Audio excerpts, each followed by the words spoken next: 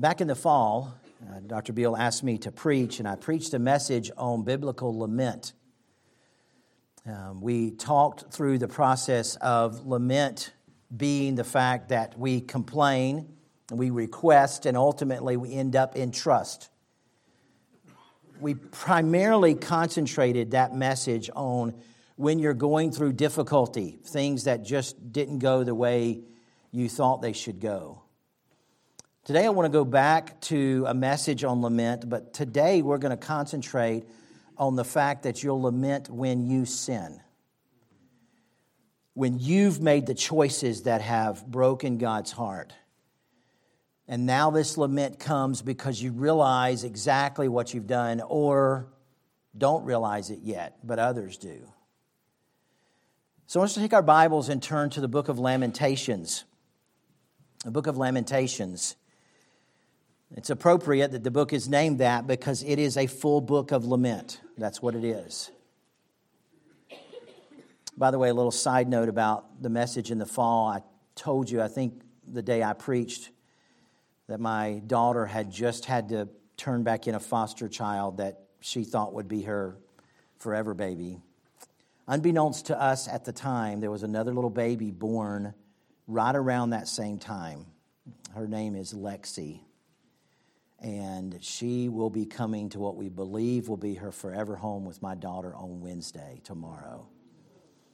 You know, God knows what He's doing, paving the way for things. It didn't happen immediately, but God was orchestrating and working, and I'm grateful for that. Probably, if you were to be asked to quote a passage from the book of Lamentations, the chances are it's going to be Lamentations 3:22 and following. It is of the Lord's mercies that we are not consumed, because His compassions fail not. They are new every morning. Great is thy faithfulness. The Lord is my portion, saith my soul. Therefore will I hope in Him. The Lord is good unto them that wait for Him, to the soul that seeketh Him. Now, those verses are powerful standing alone. They're wonderful text, and they're true about our God regardless of the rest of the context. I'm not ignoring the rest of the context. But when you understand the rest of the context, these verses take on a whole different meaning. It's interesting to me. Most of the time, when you see these verses on a poster, on a picture, on a screensaver, whatever it may be, as a general rule, you'll find a little quiet stream, maybe a cabin with a beautiful lake, or a sunset or sunrise type, just a serene type. That is not at all what Jeremiah was looking at. Jeremiah was looking at a war-torn city. Excuse my frankness, but he was looking at mutilated bodies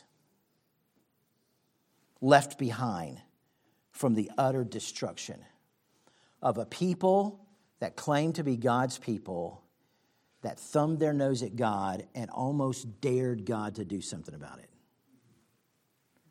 And so God did eventually. Aren't you glad that God is long-suffering and patient with us? What a wonderful characteristic. But don't mistake that long-suffering that He will never do anything. Because He does deal with Israel. Lamentations is a song. It's a poem. Some would call it a dirge. It's a book that describes the devastation of a people bent on doing their own things. Jeremiah, the author, weeps through these verses. He weeps in other texts. We know him as the weeping prophet. Jeremiah 9 and verse 1, "Oh, that my head were waters and mine eyes a fountain of tears, that I might weep day and night for the slain of the daughter of my people." Jeremiah had a unique ministry in that God told him, you're going to preach for 50 years and nobody's ever going to listen to you. Go at it. I don't know that I could have done what Jeremiah did. But that's exactly what Jeremiah does. And at times when he wants to quit, the Word of God lit a fire in him and he just couldn't be quiet anymore. From the slime pits to the captivity to over and over, Jeremiah endures the difficulty of God's people because he was tasked to be with them and to continue to warn them. The book of Lamentations consists of a series of 5 poetic laments, mourning the national disaster of the captivity of the Babylonians. They destroyed the temple, took many of the people into exile. I love what one author says, Lamentation is a memorial to a broken world and a holy God. Yes, this world is broken, but we serve a holy God. The poems or songs of this book are also exhibited in the so-called chiastic form, the crisscross, if you will. As such, chapters 1 and 5 give an oversummary of the book and the disaster. 2 and 4 are more detailed descriptions of what took place. Chapter 3 occupies the central position in these 5 poems. Another author says the Book of Lamentations confirms that the world, sadly, is full of suffering to sin's presence because of it. The full effect of sin and thus suffering is held back only by God's intercession. True to God, He destroys His people because they refuse to do what He wants them to do.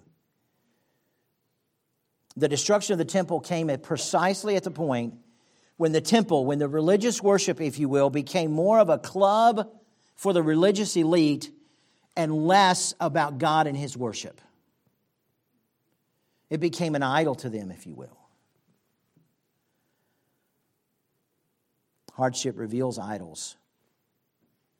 I love one person's definition of an idol. He says, what is an idol? Is anything more important to you than God? Anything that absorbs your heart and imagination more than God? Anything you seek to give that you seek to give you what only God can give? A counterfeit God is anything so central and so essential to your life that should you lose it, your life would be hardly worth living. While God valued His people, there is something more important than the preservation of this city, and that was God's righteousness. And God's going to demonstrate that because He will utterly destroy His people and their city. Jeremiah, as he pens these words, uses this song of sorrow to point his heart to what he knows to be true despite what he's currently seeing. And we don't have time to read the entire book today, but as you read the book, you see Jeremiah fluctuating between these. But God, what are you doing? But God, I thought we were your covenant people. But God, what about this? And he keeps pointing himself back to, but I know you're a loving God, and I know you're this, and I know you're that, because what he's staring at right now looks nothing like a loving God. By the way, God is not a one-characteristic God. He is a perfectly balanced God. Yes, He's holy. Yes, He's righteous. Yes, He's pure. Yes, He's loving. Yes, He's long-suffering. Yes, we have a hard time reconciling those. He doesn't. He's God. This book is about pain. Real pain, but yet still hope in God. And you'll see those a couple of times. Jeremiah vividly addresses the extremes of human pain and suffering, as really few authors have done in history. These questions arise out of difficulty. Lamentations is an important biblical source for us to express the hard questions that arise out of our times of pain and give biblical answers. But I want to tell you, Lamentations gives no easy answers to the questions. But it helps us meet God in the midst of our suffering and teaches us the language of prayer, of lament. Instead of the book offering us a set of techniques or easy answers or inspiring slogans for facing pain and grief, Lamentations orients us to God. It sets us right in that. It's a voice of working through grief from A to Z. Literally, the alphabet, the Hebrew alphabet, is going to be used in these poems. It's an instruction on how and what to pray in the midst of these crushing times. It's a focal point on the faithfulness of God and the affirmation that He alone is our portion. And Jeremiah wrestles with anguish, yet contrasted with Judah's status as God's covenant people. and her present collapse. God, how do all these things mix together? I thought the covenant was unconditional, and yet I'm looking at this utter destruction.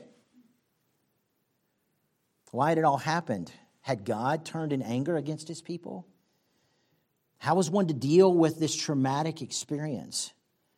What interpretation was to be put upon events of such inexpressible horror? It's about suffering. It's compared to portions of Psalms and Isaiah in its deep crying out to God.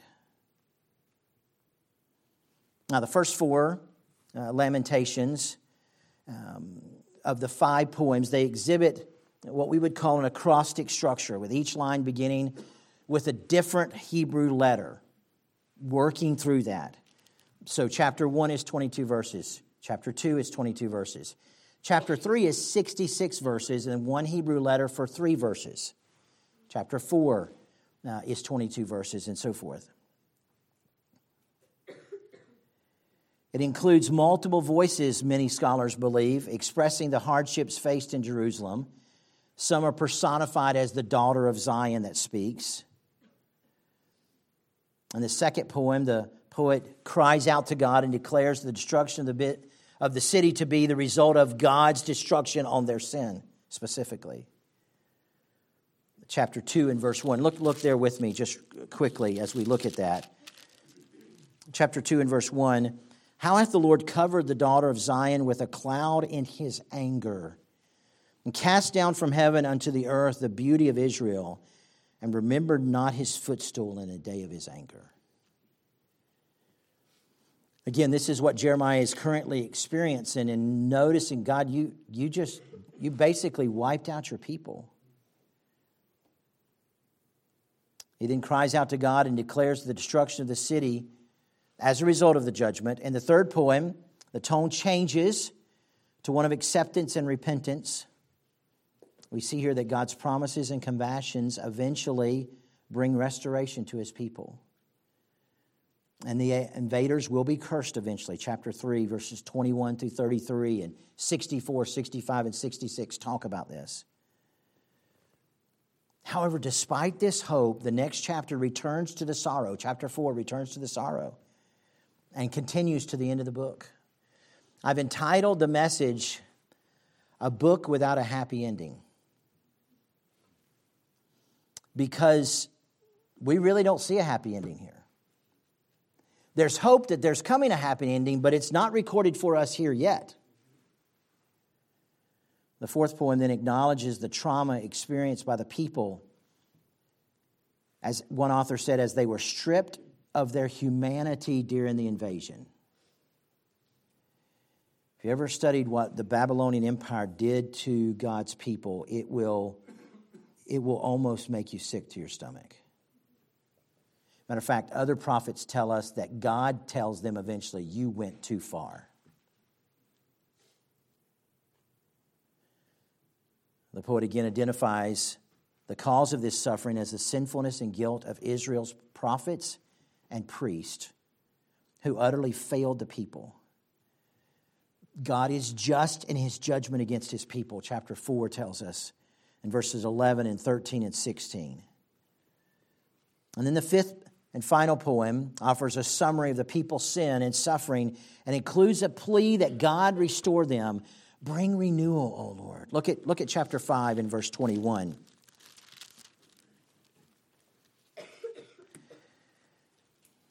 Matter of fact, look back at verse 19. I think it'll help you with the context. Thou, O Lord, remainest forever. Thy throne from generation to generation. Wherefore dost thou forget us forever and forsake us so long time? Turn thou us unto thee, O Lord, and we shall be turned. Renew our days as of old. But thou hast utterly rejected us.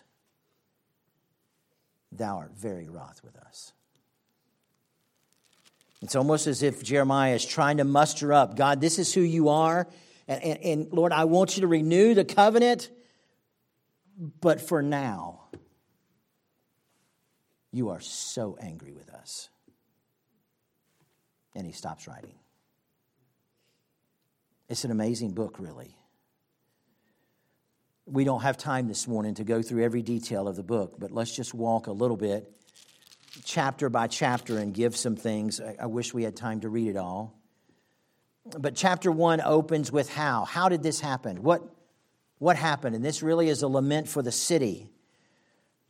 Jeremiah had warned them that this was coming, didn't he?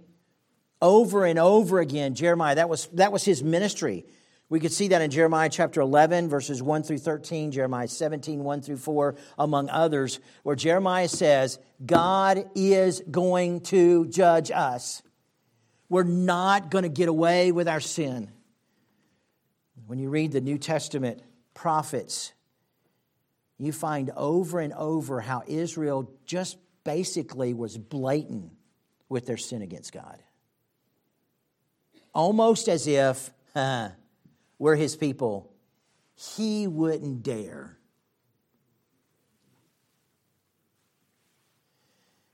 Can I tell you, young people, don't ever get to that point. You're like, well, of course not. Of course not. Can I tell you, if you're honest with yourself, you've been closer than you think.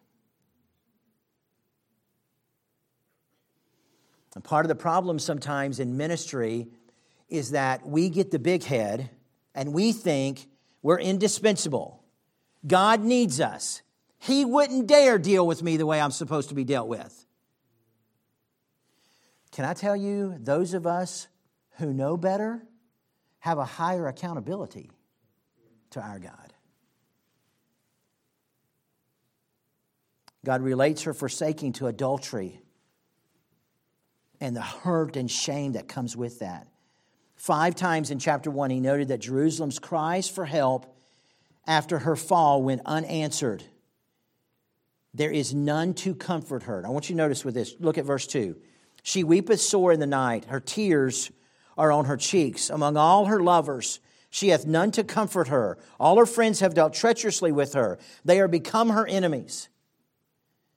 In other words, all the people that you turn to get your help and comfort, they're no longer there. Look at verse 9.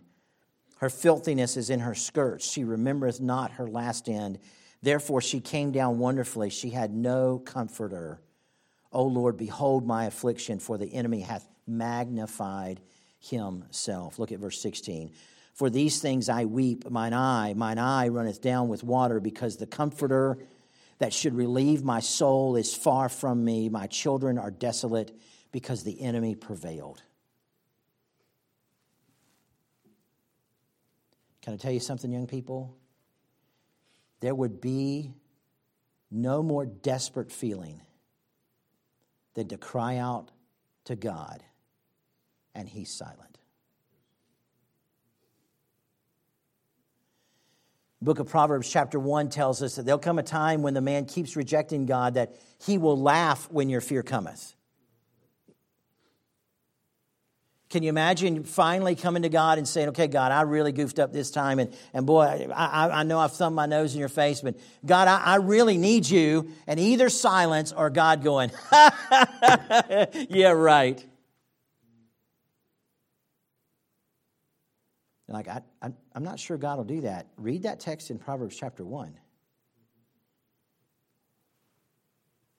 What a horrible feeling that must have been. The city had turned from the protective care of her God to pursue foreign alliances and lifeless idols. And now, at the time she needed the help of others most, she found herself alone, destitute, defenseless. And the enemy was wreaking havoc on her.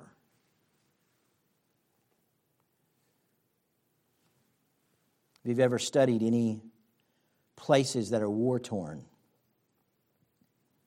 it'll break your heart. I sat in a meeting in August of this year. I'm on the board of a ministry that works in the Ukraine. And we were able to bring a chaplain who is he's an American, but he's been embedded with Ukrainian troops almost from the beginning. sharing the gospel, seeing guys saved. He's doing Bible studies, frontline stuff. We sat in that board meeting in shock and tears streaming down our face as the utter atrocities that are taking place in war-torn countries. Jeremiah is observing this. Chapter 2 emphasizes that God is now her enemy and the suffering that accompanies that. It's not just that God has been silent, though he has. Now God is actually her enemy. God's people. The leaders from top to bottom had failed the nation. Jeremiah periodically interrupts the flow to express his own heartbreak. Look at chapter 2 and verse 11. Mine eyes do fail with tears. My bowels are troubled. My liver is poured upon the earth for the destruction of the daughter of my people, because the children and the sucklings swoon in the streets of the city. Everything within him is, if you will, convulsing. He cannot grieve enough. Again, I don't want to be over grotesque today, but can I tell you that Jeremiah is overlooking children who's had their heads bashed out, who's been ripped from their mother's womb and thrown to the side as a garbage heap, limbs and parts of the body strewn all over the city. That is the picture that Jeremiah is writing about. And he says in this verse, I don't even know how to weep anymore. I don't know how to yearn anymore. These are supposed to be God's people. This is supposed to be God's city. And it's important for us to understand again that this destruction is because of sin. They had lived a life of sin. And we talked last time, not all lament is because of sin, but it's certainly appropriate to lament over sin. By the way, it's appropriate to lament over someone else's sin, over my sin, over a country's sin. That's what Jeremiah is doing. He's lamenting over his people and what they had gone through. Jeremiah hadn't made many of these choices. He had stayed faithful to God, yet he's still suffering the difficulty of it. And I tell you, it doesn't take long to look at headlines in our country before we should be lamenting the direction of our country. Chapter 3, obviously, is the most familiar of all the text. And it teaches us several truths about God in the midst of lament. One author says, a speaker claims to have firsthand experience of the suffering inflicted on Israel. Some people debate whether or not Jeremiah wrote the book. I don't think there's any debate at all about it. It's because of God's wrath. His personal experiences adds credibility and authority to the exhortation to hope and trust in God. At many points, the description of the suffering echoes various complaints from the book of Job. All that has happened.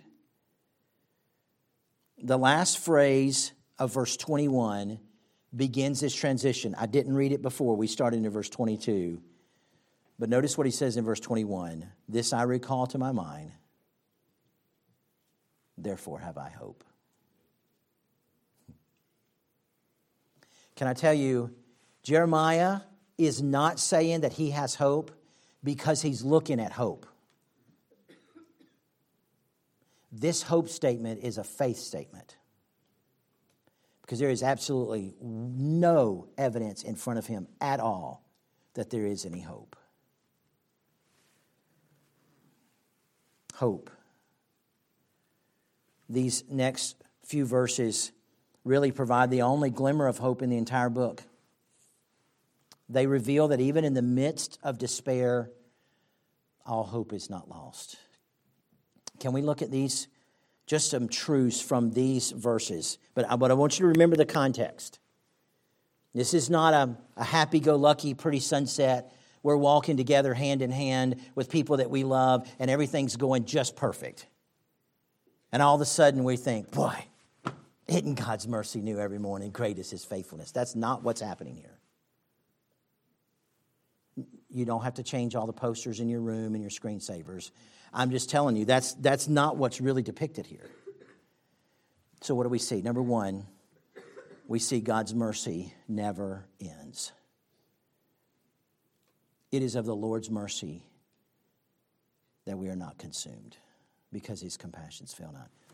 This Hebrew word for mercy here is the Hebrew word hesed, or chesed, some people pronounce it that way. It's an impossible word to describe in the English language. It really is. Let me give you one definition that someone gave. Merciful kindness, loving kindness, goodness, favor, marvelous kindness, pity.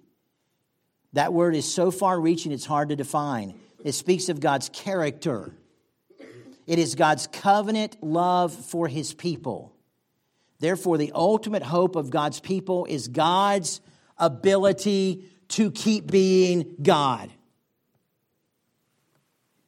Jeremiah is not staking his claim on the fact that maybe the people will get right or maybe the Babylonians will relent on this. No, his claim is God's going to keep being God. Matter of fact, many times this particular phrase is translated steadfast love. His steadfast love. There is no love like his steadfast love. And Jeremiah just clings to it. I know what someone else said. God offered a fresh supply of loyal love every day to his covenant people. Much like the man in the wilderness, supply could not be exhausted.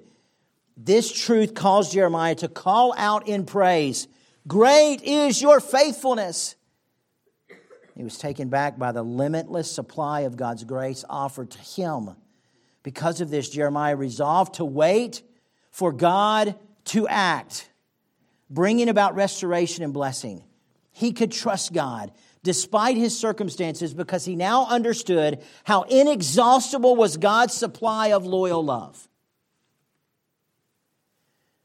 It would be some 70 years before God's people would begin to migrate back to this place. But it would be long after that before the temple foundation would be laid, before Nehemiah and Ezra showed up. Jeremiah only saw this by faith.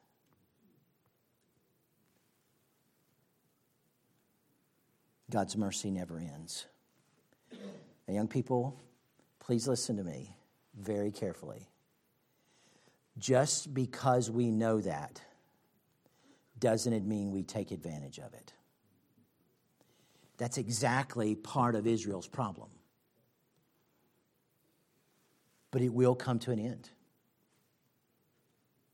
God will not keep putting up with our blatant sin. Number 2, waiting is not a waste. Waiting is not a waste. The Lord is my portion, saith my Lord. Therefore I hope in him. Not because I know it's going to happen tomorrow, but I hope in him. It's going to come. To wait on the Lord means to place your hope in him. To trust that God is the one who can deliver you. The third truth from this text I think we can see is that the final word has not been spoken. And again, Jeremiah made that statement by faith. God, I know what your word said. I know that you are a covenant-keeping God. And no matter what we have done, you're not going to ultimately forsake your people. Again, I want to remind you, Jeremiah is not saying that because all the evidence around him points to it. He's saying it because he's reminding himself what he knows in his head, but that's not what he's feeling currently. That's what lament does. Remember, we talked about that in the fall. I have this complaint against God. I have a request, God, this is what I want you to do. But God, regardless of what you do, I will trust you. I can't see it, but I'm going to trust you. And then fourth, God is always good. God is always good. Verse 25, the Lord is good unto them that wait for him, to the soul that seeketh him. Now, young people, based on what I've described to you this morning, does it look like God is good? Does it look like that? It looks like, hear me out, it looks like God is an angry God that is just done with it and he's just wiped people out. That's what it looks like. And he is angry with his people. But even in that anger, it is based in a goodness for what he wants to see done in their lives. By the way, out of this group of people comes some pretty amazing people, isn't it? You realize that Daniel, Hananiah, Mishael, and Azariah, these boys come out of this kind of destruction when the Babylonians conquered them. God wasn't done. He has always and will always have a remnant. And you might feel like you're all alone, but you're not. And even if you were, you have God. You have God. Chapters 4 and 5 are much of the same as we've already laid out. And Jeremiah, of course, ends the book saying repentance would bring God, but since the nation has not returned to God, God's forsaken them, it appears. They have forsaken God for sure. He is wroth with them. God is angry, but he had not totally forsaken them, but it sure looked that way from where Jeremiah was standing. Some authors believe that means the book of Lamentation ends on a note of hope. It's a cloudy one if it is. In spite of severe suffering because of her sin, Judah had not been abandoned as a nation. God was still sovereign. His covenant with Israel was still operative despite her disobedience. The hope for the nation was that if she would call on God and confess her sin, he would protect her during her captivity and would ultimately restore her as a nation to covenant blessing.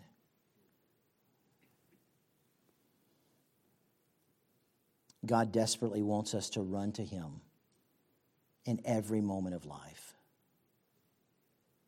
In this case, it was sin. When we've sinned and when God lovingly brings down the chastening hand, God wants us to run to him. There does reach a point in which God will allow us to have what we so desperately claim to want, and then sit with an apparent silent ear as we reap what we have sown. He's not actually forsaken us, but he's given us a little taste of what we thought we wanted. My teenage years, I struggled spiritually in a variety of ways. And to my shame, I remember specifically one time standing in my bedroom, pointing my finger to God and saying, "You leave me alone."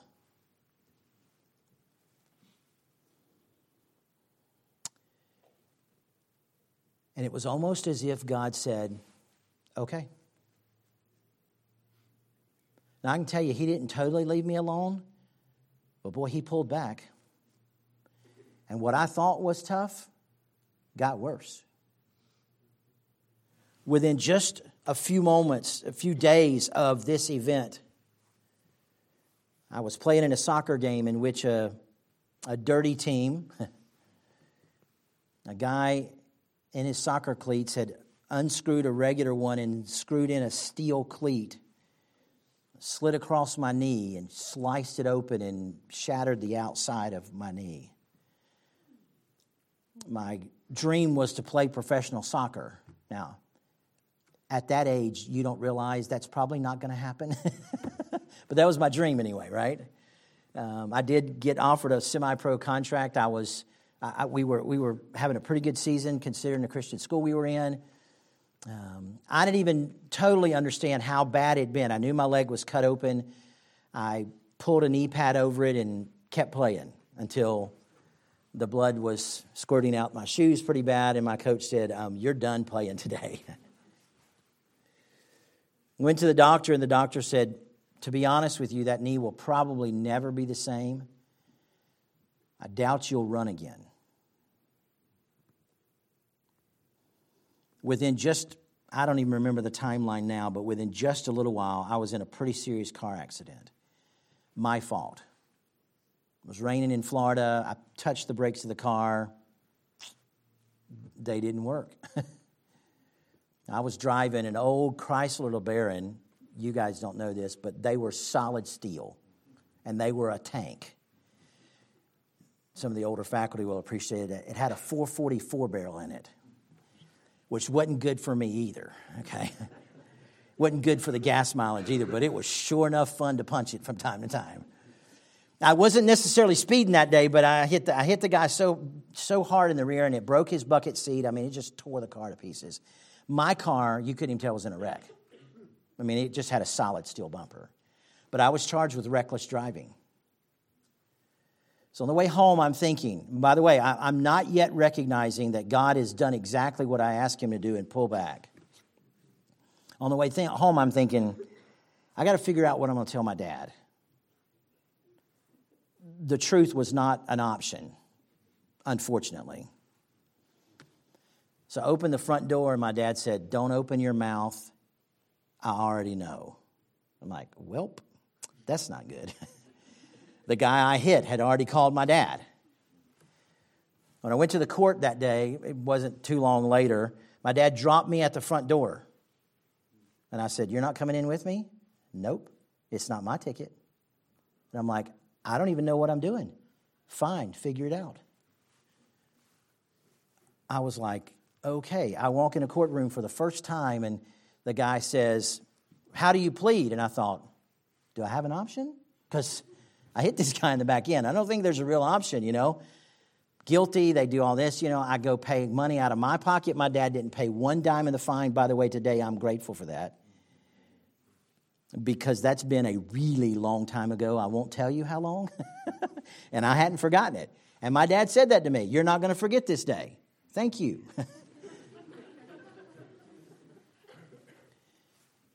Young people, as my life began to spiral out of control, I seriously contemplated suicide.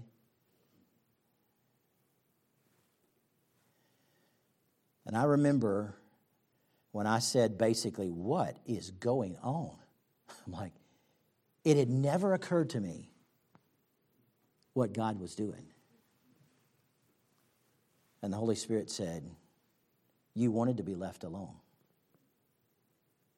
How's it going for you?"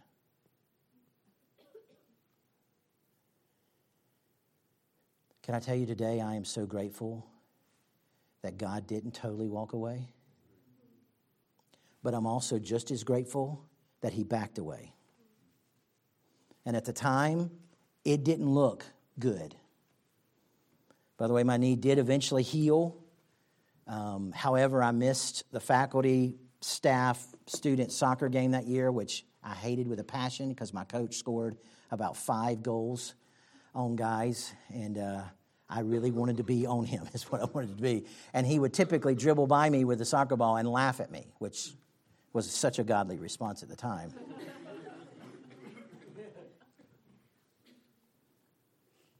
He is still God, and he won't forget his own. But young people, he loves you enough to get your attention. I know you're sitting in a Bible college, but can I tell you that if you're playing with God, he might just back off and give you exactly what you think you want. And in the process, devastation will ensue. Can I tell you, Israel never got the temple back like it was. It was a shell of its former self. They never got it back right that way. I had this already in my message. Brother Ream mentioned this last week. William Cooper, in what some believe was the final hymn that he wrote. Brother Ream quoted this, but I want to quote it again in light of Lamentations. God moves in a mysterious way, his wonders to perform. He plants his footsteps in the sea and rides upon the storm. Deep and unfathomable minds of never-failing skill, he treasures up his bright designs and works his sovereign will. You faithful saints, fresh courage take. The clouds you so much dread are big with mercy and shall break in blessings on your head. Judge not the Lord by feeble sense, but trust him for his grace. Behind a frowning providence, he hides a smiling face. His purposes will ripen fast, unfolding every hour. The bud may have a bitter taste, but sweet will be the flower. Blind unbelief is sure to err and scan his work in vain. God is his own interpreter, and he will make it plain. Do you need to repent this morning? Can I tell you that God will lovingly nudge you towards repentance? And if you don't respond, he will get stronger. And he would prefer, based on his word, he would prefer us respond to the gentle nudging instead of the worst case scenario. But he loves you enough, and he's righteous enough that he will get to the worst case scenario if you thumb your nose at him. His mercies are new every morning, and great is his faithfulness. But we should never take advantage of it. Father, thank you for your love. Oh, how we desperately need you. How we need this reminder from the book of Lamentations. May our heart repent with those gentle nudging so that you don't have to get to the more difficult things. Be with these precious students here. And may they recognize who you are and repent and run to you in that incredible, steadfast covenant love that you want to give them. In your name we pray.